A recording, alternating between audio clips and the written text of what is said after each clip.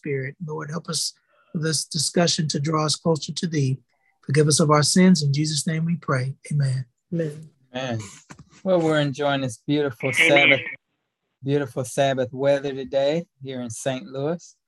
And it just reminds me, we were out doing our garden the other day and taking care of the plants and, getting rid of pulling weeds and, cleaning up the garden area. And it's interesting that Jesus was talking about separating the wheat from the tares, which is kind of like you do with a garden. Tares is just another word for weeds. So when you're separating the wheat, which is the good plant, from the weeds, which is the bad plant, sometime what happens? You accidentally pull up some of the wheat. Yeah, you pull up wheat and then you're like, oh, I wasn't supposed to pull that one up. Or, wow, I thought that was wheat. It looked just like wheat at this stage. It looks exactly like wheat, but it wasn't really wheat. And what would you say? Sorry. Nothing. Okay. So the Lord was telling the people there's a time for separating the wheat from the tares, but is that for us to do? No. Right. Exactly, because like we just said, we'll make a mistake and a person, and of course, this is spiritually speaking of people who accept Christ and people who haven't accepted Christ. We'll pull up somebody that we thought was not accepting of Christ and didn't love the Lord and didn't know about God. And we pull up the wrong person. And then someone else we think is wheat, spiritually speaking, looks like wheat, sounds like wheat, talks like wheat. But when you get to the inner kernel, the inner germ of the plant, you find out that it's not wheat after all. So God wants us to leave that to him.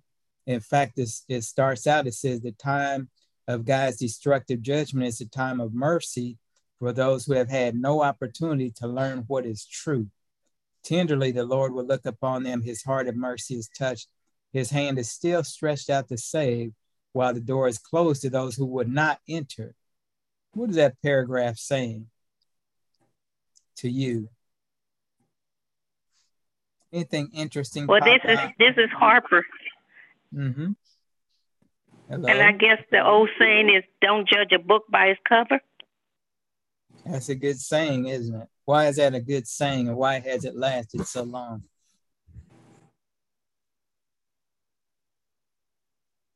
Because it's not for us to judge anyway. God knows the heart. He's created all of us, and we've all fallen short. So who are we to judge someone else? We have to look at ourselves in the mirror to see if we're where God wants us to be and if we're doing God's will. Amen. Excellent. Anybody else thought on judging a book by its cover? That saying has lasted so long because it's true. You can't judge a book by its cover. Talking about people, you can't just look at a person and say, oh, this person's like this, or, oh, I know that person is like that. And as the Native Americans used to say, how can you know my journey unless you walk a mile in my moccasins? How do you know what I've gone through? How do you know what I'm thinking? How do you know how I'm going to react unless you've been through the same trial and tribulation, the same joy and pain that I've been through? And so in the spiritual sense, God is telling us not for us to choose the wheat and the tare. We don't know. We haven't been through those people's lives. We don't know what they think about. We don't know how their connection or their relationship with the Lord is. So it's not our duty. That's God's call. And it says in here, it says, he having mercy for those who have had no opportunity to learn what is true. What type of person can you think of might not have had an opportunity to learn what is true? Little children. Yeah, very good. Little children might not have had opportunity to learn truth. The Lord says it's time of mercy for them. Anybody else? Slaves, those who were enslaved all around the world, they might not have had a chance to learn what is truth. Any other people might not have had a chance. What about the people in the dark ages when the Bible was restricted from them, when they would get in trouble trying to learn what is true? and people died for trying to learn the word of truth. Those people, the Lord is going to look at with mercy. People who are in families where the parents did not teach them about the Lord, the parents did not train them up in the way they should go, and before they had an opportunity to learn, maybe their life was taken from them. We really don't know all those situations that could occur, but definitely there are some people who never had opportunity to learn what the truth is, and God's going to have mercy on those people. But it says the door of mercy is closed to those who would not enter. What do you think that means? That for those who had the opportunity to study and to learn about Christ, they rather do their own thing and put him second and go in and have a good time. Have mercy. Yeah, there are some people who God has given opportunity to learn the truth, and they chose not to. They closed their eyes to it, or like you said, Patsy, they had higher priorities, they thought, than learning God's word. They out doing their own thing, living their own lives, having their own pleasure, and God has not even entered their mind. So the door of mercy, he says, going to be closed to those who would not enter. The battle's going to be waged between those who love God and those who don't love him. And then it says, soon everything that can be shaken will be shaken, and that those things that cannot be shaken will remain. Now, that's a very interesting thought. What do you think being shaken means? And how is it going to happen? How can something be shaken? And again, this is well, you know, we have a... Go ahead.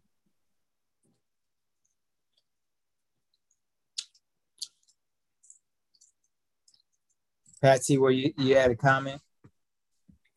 Yeah, you know, as Christians, especially Adventist Christians, we have a tendency to say that when the time of trouble comes, I'm going to stand strong. I'm going to stand strong.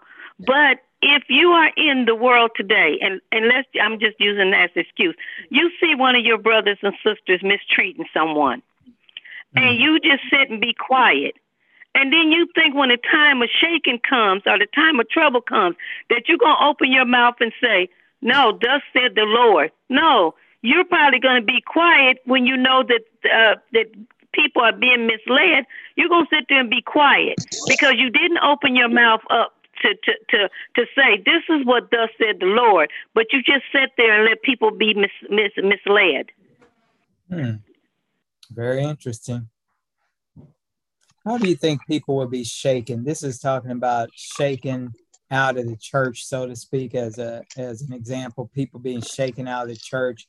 How can you be shaken out of the church? How can your relationship with God be broken? How can your faith in God be shaken loose? What could happen that could do that to someone? Compromising. I think a lot of things could happen. I think, for instance, when the time comes when we can neither buy nor sell, some people are going to say, well, I got to feed my family, or I got to be able to operate my business, or I gotta. Yeah. And Patsy, you said compromise in what way? Like Karen said, you'll make up excuses why you're going to work on the Sabbath, or you'll make up excuses. Well, I don't really think it's that important that I go out and pass out literature or that I call someone. God knows my heart. I just don't feel like it. Have you ever paid attention to people who are weightlifters? One of my friends, he was I guess not world champion, but he was in that battle being a world champion weightlifter. And so he was lifting like 1,500 pounds. I'm like, man, how did anybody lift 1,500 pounds? That's a whole lot of weight, right? But do you think he just started out one day picking up 1,500 pounds? No. No way. No, I remembered him when he couldn't lift 200 pounds. So he built up to it. He went from 200 to 3 to 8 to 15, however he did it. But he had to exercise his strength. He had to work at it. He had to do what it took to become a champion. How is that? How can you apply that to your spiritual relationship with Christ? And the fact that everything that can be shaken will be shaken. How can you apply weightlifting to that situation? Because you have to work at being spiritually strong. You have to spend time with the Lord. You have to spend time in prayer. You have to spend time in the Word to become able to flex your spiritual muscles so that when the time comes when you have to use them, you won't be a spiritual wimp. Spiritual wimp. And you know, when you made that comment, it makes me think about the versions, the 10 versions. You can't just wait to the last minute and say, I need oil. That oil had to be with you, and that's the Holy Spirit as it grew inside of you. You can't just say, oh, okay, now it's the time. I'm just going to let the Holy Spirit protect me and all of this. You had opportunity to get your oil together. Mm-hmm. Amen, amen. And you know, when you look at the world, you think by looking at what people are doing, you know, in society and on TV and in the news, you think there is nobody, you know, who loves the Lord. Everybody's corrupt, everybody's evil, everybody's sinful. But in time of distress and perplexity of nations, the paragraph says, there's going to be many people who have not given themselves to the service of Satan and who will then humble themselves and turn to God with their whole heart. You know, we always hear the verse that says, the Lord says, I have sheep in other folds, and when I call them, they will come. That's what it's talking about. We don't see it. Again, that's the wheat and the tare thing, right? People out there, maybe we think they're tares, weeds or tares, but God knows their heart. And when he calls and tells them, hey, now's the time for you to get in the ark of safety. Now's the time for you to accept my salvation and live your life the way I asked you to. Now is your time to be saved from the ultimate death. Those people are going to come into God's true church, worship him wholly and with their whole heart, and find acceptance and pardon. So we can't just look out there and say, oh, the whole world is full of weeds, because there are a whole lot of wheat stalks still out there. When God calls, those people are going to give their lives to him. And it says also there's many people reading the scriptures who don't really understand the true importance of it. Prayers and tears and inquiry go up from souls, longing for light, longing for grace, longing for the Holy Spirit. There are many people out there now who are truly searching for the truth. And Jesus says the harvest is plentiful, but what's the problem? Laborers are few. Who are the laborers that he's talking about? With us, we are. Us. Us who? The ones who believe in God's word, and the ones that he's asked to go out and he asked us to plant the little mustard seeds. And he's going to water and grow it. But if we never make an attempt to go out and tell someone and to try to, and then let the Holy Spirit lead us into planting those little seeds, we just sit at home and have all this knowledge. What good is it if we're not going to share it? Have mercy. Have mercy. Excellent comment. I always think too, I tell people this, that money doesn't do you any good until you use it, right? Money's not doing you any good sitting in the bank. You know, you might make 1% interest, but that's not really the best use of it. If you got it under the mattress, it's not doing you any good. It might make your bed a little more bulky and less comfortable. But it's the same way when you have spiritual knowledge. It's no good if you just hold it to yourself. And that's, as Patsy was saying, we need to take this time to get out there. There are people looking for light. There are people looking for Christ. There are people looking for answers. And we have some answers. We don't have all the answers. But if we have one answer that helps a person find a closer walk with Jesus, that's good enough, right? If we have one answer that can comfort someone in their time of sorrow and need, if we have one answer that will help someone with an issue they're having with their health, their body's temple, then we need to share that with them. It does us no good to know things that can help people and then just sit back and say, oh, well, you know, I got the answer to that person's question, but I'm not going to share it with them. And now, admittedly, sometimes people don't want you sharing, but when you find that they are looking and seeking for the truth, they're looking and seeking for answers, and God has given you that answer, then that's your opportunity to share it with them. You know, not just sit back and say, too bad, so sad, too bad. If we're looking out at today's society, things are, you look at the news, there's a lot of murders going on, a lot of killing, a lot of fraud, a lot of lying, cheating, and stealing going on. But you know, it was that same day back in Elijah's day, in Elijah's time period, but that there is many lessons we can learn. And it says on our next chapter over, lessons from Elijah's experience, the apostasy that's going on today in our time period is similar to that what was going on in Elijah's time period. Some of the things mentioned is exalting the human above the divine, praising popular leaders, worship of money and material goods, replacing teachings of science above the truths of God's revelation. Somebody please mute your phone. Someone please mute your phone, the Samsung phone. Thank you. So there are all these different things that are happening, people placing human thought above divine thought. Have you seen that occurring anywhere? People placing human thought above divine thought? Any examples? Yes. Where did you see that happening? Washington, D.C. Now think about it. They can't, the reason why I say that, they can't come together, but they are affecting the seniors. They're affecting people that have worked for and depend on, the little income and the medical care that they're able to get. These people have decided that I'm going to be stubborn, I'm going to be selfish, and I'll let people suffer until I get what I want. That selfish attitude. Yes, plenty of selfish attitudes going on, right? And what we're saying is what I think is more important than what God has asked me to do. What God's word tells me to do is not as important as what I feel like doing, right? And that happens a lot. You know, people place their own theoretical beliefs. We talked about this in Sabbath school, I believe, about people putting human theories above divine revelation.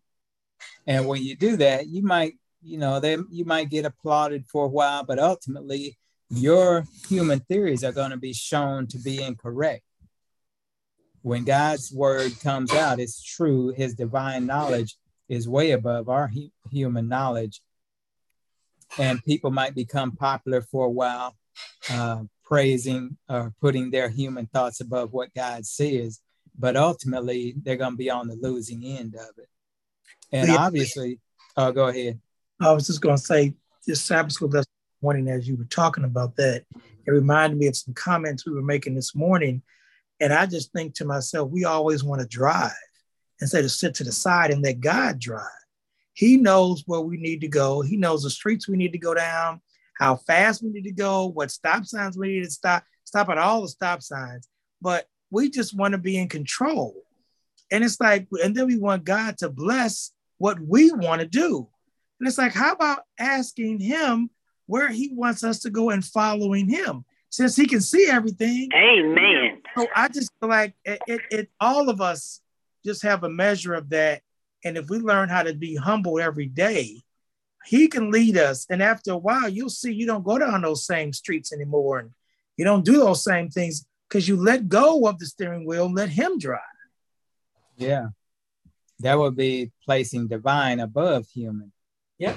That's what we need to do. And then we also see the same type of things that were going on in Elijah's day, praise of popular leaders. The people was praising the priests and the Jewish leaders, and also people were praising the emperors back at that time and the people in charge.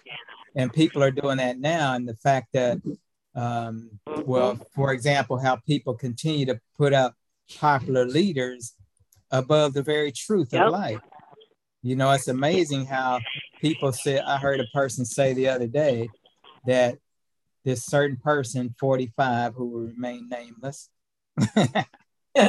so have been convicted of all kind of crimes, impeached twice, got numerous lawsuits chasing him now, have been videotaped speaking evil about people, women, also in cahoots with white supremacists.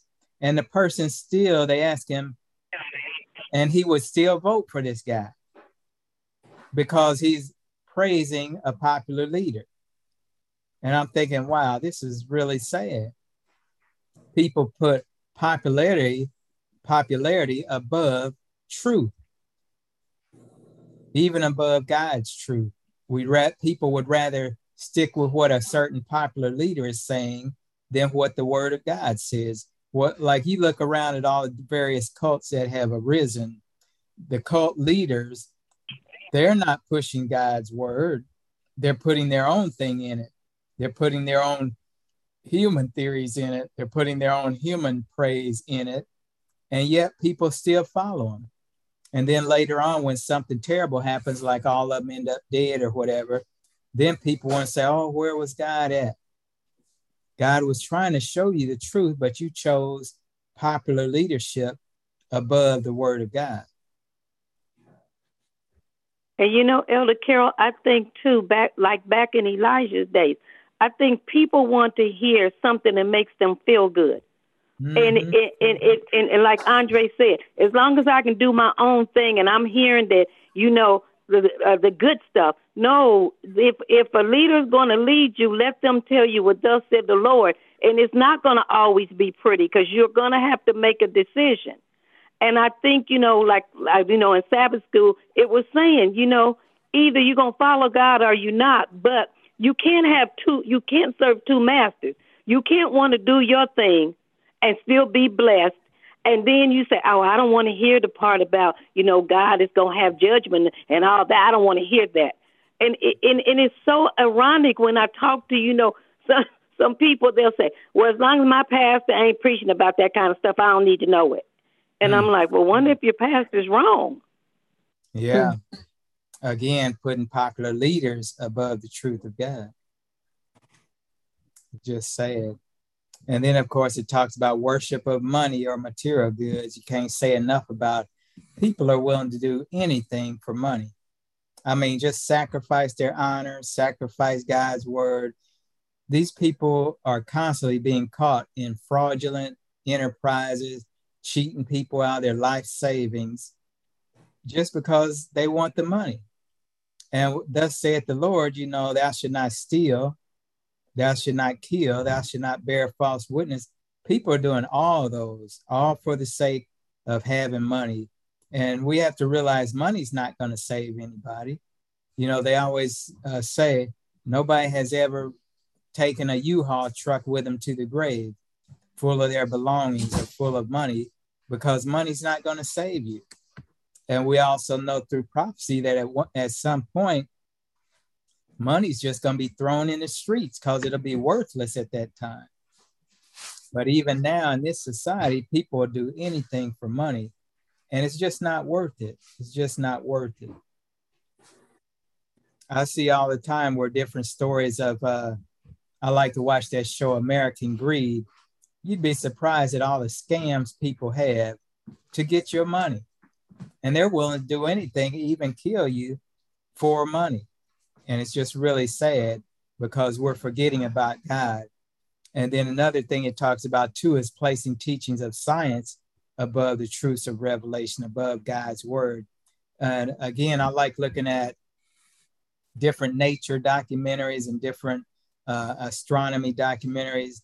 And we were watching a nature show just the other night, and the people were talking about the fish, you know, swimming around in the ocean and blah, blah, blah, little creatures down there. And then they come out with, well, at this time in Earth's history, you know, sharks had not evolved yet. You know, it's like 4 million years before. No, they're just placing human teaching above what God has revealed to us in his word. And so many people are following that, and so many people believe that. And I always say that if you want to be what they call it, quantum theorist scientists. You don't have to prove anything. You just can say anything and nobody can prove you're wrong. You can say, yeah, the earth was formed 4 million years ago and the sun had blown up from this other planet, blah, blah, blah. How is anybody going to prove it? The only thing that you can prove would come from the word of God. And he says it took 6 days to make these things, not 6 million billion years. But again, people would rather listen to science, man's science, than divine science that God has allowed us to see. So we have to be very careful, because we talked about in our Sabbath school lesson too, idols don't have to be made of stone. Idols don't have to be statues. Idols can be beliefs. They can be people. They can be money. They can be material goods. They can be ideas. Idols don't just have to be made out of wood and stone. So we have to be very careful not to put theories of men above God's divine revelation. Any other thoughts on that? How today's society compares with what was going on back then?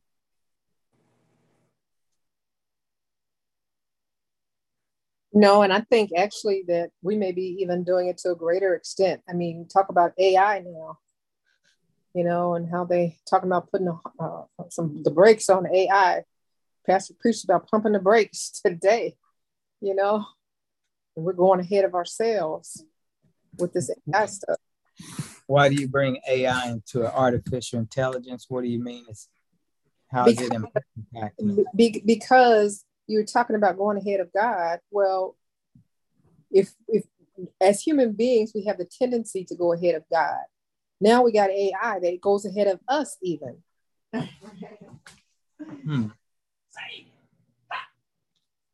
Interesting thought. And we don't want to get to the point where we think everybody in the world is lawless and sinful. Not everybody's on the devil's side. There are people who are on his side, but not everybody is. And there are many people who have been worshiping Baal ignorantly, but the Spirit of God is still working with them. Every one of us still has an opportunity to be saved as long as God's Holy Spirit is still working with us. Many people just don't know. They've been taught a certain way. They've been taught a certain belief, and they just don't know the truth yet. But God has promised that he'll give them opportunity to know the truth, when that time comes. So we don't ever want to throw anybody out and say, oh, that person's lost, because we don't know. Only God knows. So what do you think Go ahead. Elder Carol, I'm glad you brought that up, because, I can hear someone preach a sermon and I always find something new. And it may have been a sermon that I heard other pastors preach. But I think when I hear a sermon, I always say, Lord, there's something else that you want me to get out of that sermon, because I'm just saying it for myself. I always ask the Holy Spirit to continue to grow me in faith. And I think sometimes we get to the point that we say, oh, that person going to preach on that subject. I done been preach. I mean, you know how you say, I've heard that before. But when you listen and the Holy Spirit is working with you and to help you to grow your knowledge in Christ and get closer to Christ, there's always something new in a sermon. Amen to that. Always something new. I like that, Patsy. It's not a good idea to think, like you said, oh, I've heard that sermon before, I can get up and go home. Because God always has another way to open your mind to his truth. It might be something you just weren't ready to hear before. It might be something totally new that you need to hear at this point in your life. So we always should stay open-minded, regardless of, there's also been times where people say, they would check with you and say, oh, who's preaching today? And then depending on who's preaching, they'd either come to church or wouldn't come to church. Oh, brother, so-and-so preaching, I'm not going today. I'm going to go over here and listen. We don't want to get to where we think we know who God's going to speak through either. He might just have that person there just specifically for you, something that you need to learn or something you need to hear, or maybe a visitor needs to hear. So we want to keep our minds and our hearts open to God's influence. However it may come, it might not come the way you think. He might have a different way that he's going to bring it, but keep open for how God can lead you. And Lee, let me say this too. How many times have you preached and something came out that you didn't even write down or wasn't even prepared to say? The Holy Spirit, as long as you open your mouth and are willing to be used by the Holy Spirit, there might be some things, and probably are some things every time you preach that come out for you to learn that you weren't even prepared to say anything about. So we can hear something different, and we can also say something different than we were ever even prepared to say, because it came from the Holy Spirit. Yeah, good point. Excellent thought. What do you think the need of the hour is? The next chapter is titled The Need of the Hour, the need for this time, or what the church needs to do in this society's time period. What do you think the need of the hour is right now for the upbuilding of our churches? Any thoughts on that? What do you think the church needs in order to be built up? Well, we've always needed. Well, first, Elder, I think we got to get out those four walls. We got to get out in the community. Yeah. We got to stop being seen. I mean, you know, we often think when we say church, everybody's thinking of a building. And I'm going to be honest, because I'm from a little town in Indiana. When it gets nice, our church, Philadelphia Seventh-day Adventist, they be holding service right there in the big old yard. And you can go in the building and use the bathroom, but they be out there preaching in all that land that they got. Okay. Need to get out of those four walls, huh? What else, Andre? You had a comment? I was going to say, find out what the community needs, and we need to be a beacon of light, not just for the word, but for the needs of the community. What needs do you think the community has? Well, some people might be struggling. Most people are struggling with finances, but then there might be some discord in the homes, and they need some counseling on how to deal with conflicts. That's always seemed like an issue. Always some domestic issue going on. Somebody might need. They might have some health issues, health challenges that we can address through healthy eating, exercise. You know, our health message is really heavy, and I think a lot of people can take advantage of that. Okay. Good thought. Very good thought. Anyone else? What need do you think is needed for upbuilding our churches?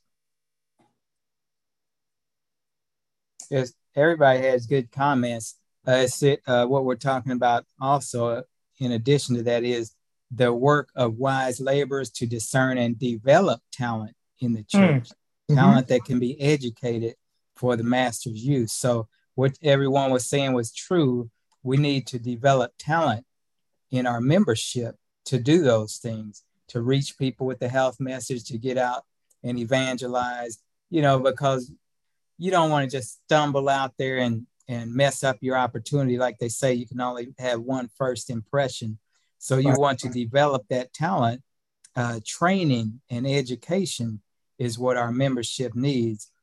We've had a person gave a testimony today about how she had had the opportunity to be trained, to learn some techniques, to become better at doing her work in the church. And then she was able to transfer that knowledge and that ability into her secular job. And it paid off for her because she was trained and she was educated. And that's what many of our members need now. We have so many people who are on the pews, but they haven't been trained. They don't recognize their talents. They haven't been able to use those talents, and they're just sitting there. Well, that's not helping spread the message, right? That's not helping praise God. That's not helping to worship and show our love to God and to tell others about him, because people haven't been trained or taught. So one of the things that we can do as a church family is to train our members, teach them, let them see what their skill set is, and to improve that for the Lord's glory. so that then we can go out and actually do missionary work, what Patsy was talking about. Missionary work is going outside the walls of the church and pointing others to Christ. You know, there's, what's the word for it? There's work that you do in the church, you know, that's what we're talking about, training the membership. And then there's that outreach. There's in reach is what it is. There's in reach where you're teaching and training your members to do outreach, which is going outside the church structure and reaching the people in the community. And like you were saying, Andre, the people in the community have many needs. Well, the church has many talents, right? So that all those needs that are there can be met by the individuals in the church who have been trained and properly educated to use those talents, right? You don't want to just send anybody out. I think you had mentioned a good example, domestic violence situation. You don't want just anybody trying to go in and handle a situation like that. Those people need to be taught and trained properly on what to do, what to say, what not to say, all different type of things. And it's the same way with evangelism. One thing that God expects from us as his church members is to enlighten the world. That's our duty as missionaries, to enlighten the world. Have you ever, anybody heard the book Training Light Bearers? I think I have heard of that book. Yeah. Training people to enlighten the world about Jesus Christ. That's what it's about. Teaching people to get out there, shine light in a darkened world, lift up Jesus, the light of the world, training light bearers. That's our job, is to enlighten the world. And when we use those talents, then we're developing into people who are prepared to fill positions of trust, influence, to maintain pure, uncorrupt principles. And that's how we accomplish good for our master. Filling positions of trust and influence. Do you know how much, well, Patsy, you're a teacher. Think about all the influence that you've had over the years of teaching students. That's a lot of influence, right? Yes, and you know, and it's amazing when a student, you know, will see you years later and they'll bring out an incident. They'll be like, and I remember I was in your class and I was so hungry and you walked over and you put an apple or you put an orange in front of me and told me I could just eat it in class because I know you hungry. And you don't think of stuff like that. You like, you know, you laugh and they be like, and then they'll tell you they was like, we didn't have no food at home. And you were the only one that knew that. Somehow you knew. And I said, you know, it's amazing that you hear those stories, but you never think just, you know, you put an apple or orange in front of somebody and to be honest, I probably was upset because she want to lay her head down or something. That's why I gave it to her, to keep her mouth moving so she'd keep her head up. But it's amazing how the Holy Spirit, you know, you see those students and they tell you little incidents that you did and they like, you just don't know. I just appreciated you. And you're like, wow. Thank you, Jesus. I had a situation that a few years ago, it might have been about 20 years ago. I met a man, and the reason why I met him at work was we were talking about working over the weekend. And I told the group of people I couldn't work on Sabbath because of my religion and my religious beliefs. And this other guy said, "What do you know about the Sabbath?" I said, "What you know about the Sabbath?" So we laughed and we became the best of friends. I didn't know, about 5 years ago, I went down to Texas to visit him and his family. And because his daughter was getting married, he told me then, he said, "I thank you so much for your training of me." I said, "What are you talking about?" He said, "You trained me on how to work on computers and how to fix computers. In the last 20 years, I was able to feed my family based on what you taught me." Now, I had no idea that influence that I had on him. He wanted to learn. I took him around from different houses. I was doing warranty work for Packard Bell, I think at the time, years and years ago. But I just didn't realize that what I had trained him to do actually took his whole family to a whole nother level. And he was able to put his family in nice houses and feed them well and buy cars, and just took care of his family based on the training he received. So yeah, your influence, Amen. you just don't know how much you influence people. That's right. You Amen. just never know. And you think about in your lifetime, how many people have you been acquainted with? How many people have you been acquainted with? All of us throughout our whole lifetime been acquainted with thousands of people. Yes. Don't necessarily mean they're your best friend, but you had an opportunity to say something to them or to talk to them for a minute or to work with them or ride the bus with them or be in school with them, whatever. Those are all opportunities for impressions of Christ that we can make. That's why we have to be very careful. The influence that we have, we have to be very careful. The impression we make on people, that our impression is for good and not for evil, because those people, like Patsy was saying, they'll come back years later and say, man, you remember this and that? You might have forgot, but they remembered because it made a huge impact in their life somehow. And I had talked to a friend of mine from high school, and I told him, I says, man, if it wasn't for you and a couple other guys at church, I would have never stayed in church. I would have been back out in the streets so quick. But they made it so much fun, and they were good examples of how Christians can have a good time, how Christians can laugh and have fun, how Christians can love the Lord and share with others. And he didn't even know about that.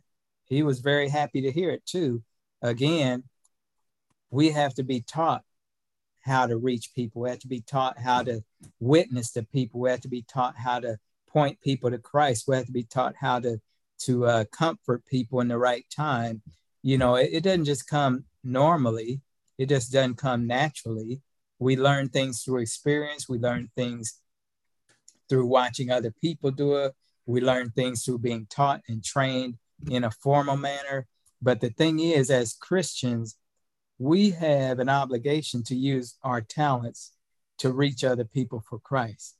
He's given everybody different talents, and we need to find out what those talents are, be trained on them, properly educated how to use them to the best of our ability, and then again to get outside those walls and use those talents to boost the cross of Christ. Andre, you had a comment? Yeah, I just think that we should be very careful too when we use our talents. Sometimes people can not understand what's actually what you have innate in you that the Bible or that the Lord has used to bring people close to Him. So be careful not to let people talk down or say, well, you talk too much or you do this too much or whatever. You never know. The Lord may be using your openness in being able to reach people, on the bus stop or just walking down the street or just in the store. You have no idea why Christ allowed this person to come across your path. You just don't know. So, be careful. And like you're saying, being trained on how to use it. Sometimes Christ has put things in us that are natural, where we're naturally able to talk to people without feeling like I'm bothering them or whatever. I can be in the line and just bring up something common that we have in common. Boy, this line is short long. Before you know it, you got into a conversation and you might end up talking about what church do you go to. You just never know how these conversations. Yeah. You right. Sure right, Brother Andre. And you mentioned natural talents. There's a lot of people who have plenty of natural talents. For example, there's a lot of kids who are natural talent for sports or something, but still they need to be taught more efficient, more effective ways. So while we may have natural talents, it's good to be taught better methods of using those talents for the glory of God. And we need to do that in our churches. We're planning a spiritual gift time at church so that we can identify people's spiritual gifts and then have some opportunities for them to be properly trained to use those gifts so that we can be out there, spreading that, they're spreading the gospel message and spreading the light for Christ. And we need to make sure that we don't waste our time. A lot of time has already gone by that wasn't used properly, but now we can use our time teach our members to work for God and to depend on God as our source, not just on the ministers. The pastor mentioned today, he's not the only one that's supposed to be witnessing. He's not the only one who's supposed to be evangelizing. That's Every right. one of us, anyone who calls upon the name of Christ as their Lord and Savior, is called to be an ambassador for him. He is called to be a witness for Christ. You know, he says, you are my witnesses. That's what we're here to do. And it's a shame that there are many churches who are withering up and dying because they have failed to use their talents in spreading the message. You know, when we're on fire and doing God's will and leading people to Christ, your church will never wither up. But when you just been sitting there doing nothing, the young people are moving away, the older people are passing away, the church is going to die. That particular church, not the overall church of God. But when you have an active church that's out and about, leading people to Christ, bringing in new members, witnessing, helping the people in the community, that church is living, breathing, and thriving. And, you know, there's too many times people just depend on the pastor to do everything. The pastor, he's got to preach, he's got to teach, he's got to evangelize. We're supposed to be doing those things also. You know, maybe you didn't go to learn how to be a preacher. Maybe pastor is not your calling, but witnessing is all of our callings. There's no excuse. We don't have to have a degree in witnessing to be a good witness for the Lord. All we have to do is have a love of God in our heart and a willingness to open our minds and use our talents for God. It says people have had too much sermonizing. Can you believe that? People have had too much sermonizing, but have not been taught to labor for those whom Christ has died. And again, we don't ever want to just sit in the church and be comfortable hearing sermons and listening to the music and forgetting that the only reason we're here is to spread the gospel message of Jesus Christ and him crucified, right? That's our duty. That's our whole duty, is to fear God, keep his commandments, and tell somebody else about the love of God. Any other thoughts on that part? Okay. So I want to emphasize too that we are going to be doing the spiritual gift inventory. If you don't know what your spiritual gifts are, we have this inventory. It's like a questionnaire, and it will pinpoint exactly what gifts God is giving you to use for his glory and for his honor. And then once we pinpoint that, what our plan is to pinpoint your gifts and then show you some areas of the church where that gift can be used, and then to get you involved in those particular areas. That also helps us from burning out the few people who are working, because now we have more soldiers on the battlefield. And then when you use your gift, you get more comfortable with it. You get more to enjoy it more. You start liking using your gift for God's glory, and so that you'll do it more often. It's like inviting people to church. The more often you invite people, the more likely somebody's going to come. If you only invite one person, you got low odds of that person coming. But if you invite 100 people, now your odds are much better that there will be some people come out.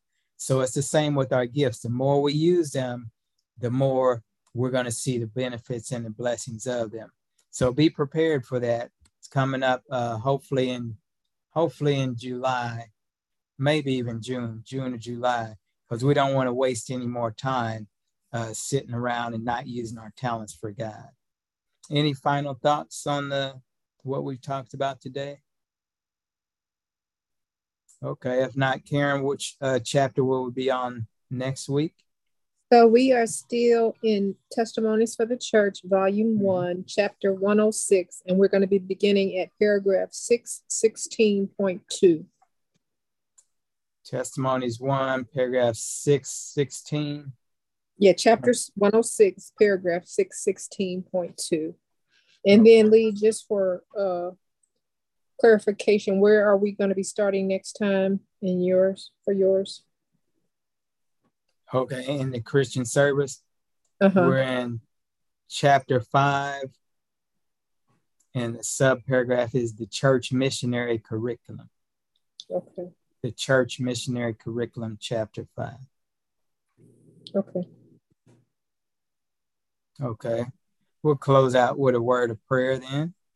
Dear Lord, we thank you for blessing us to come together to learn more about your testimonies, more about your word, more about what you have given for us to know. We ask and pray that you will bless us, Lord, to find our true talents and to learn and to use those talents for your glorification and honor. Bless us, dear Lord, to continue to praise you on this beautiful Sabbath day. In your precious name, Jesus. Amen, and thank you. Thanks to everyone for joining and for participating. Amen. Look forward to you next week again at the same time.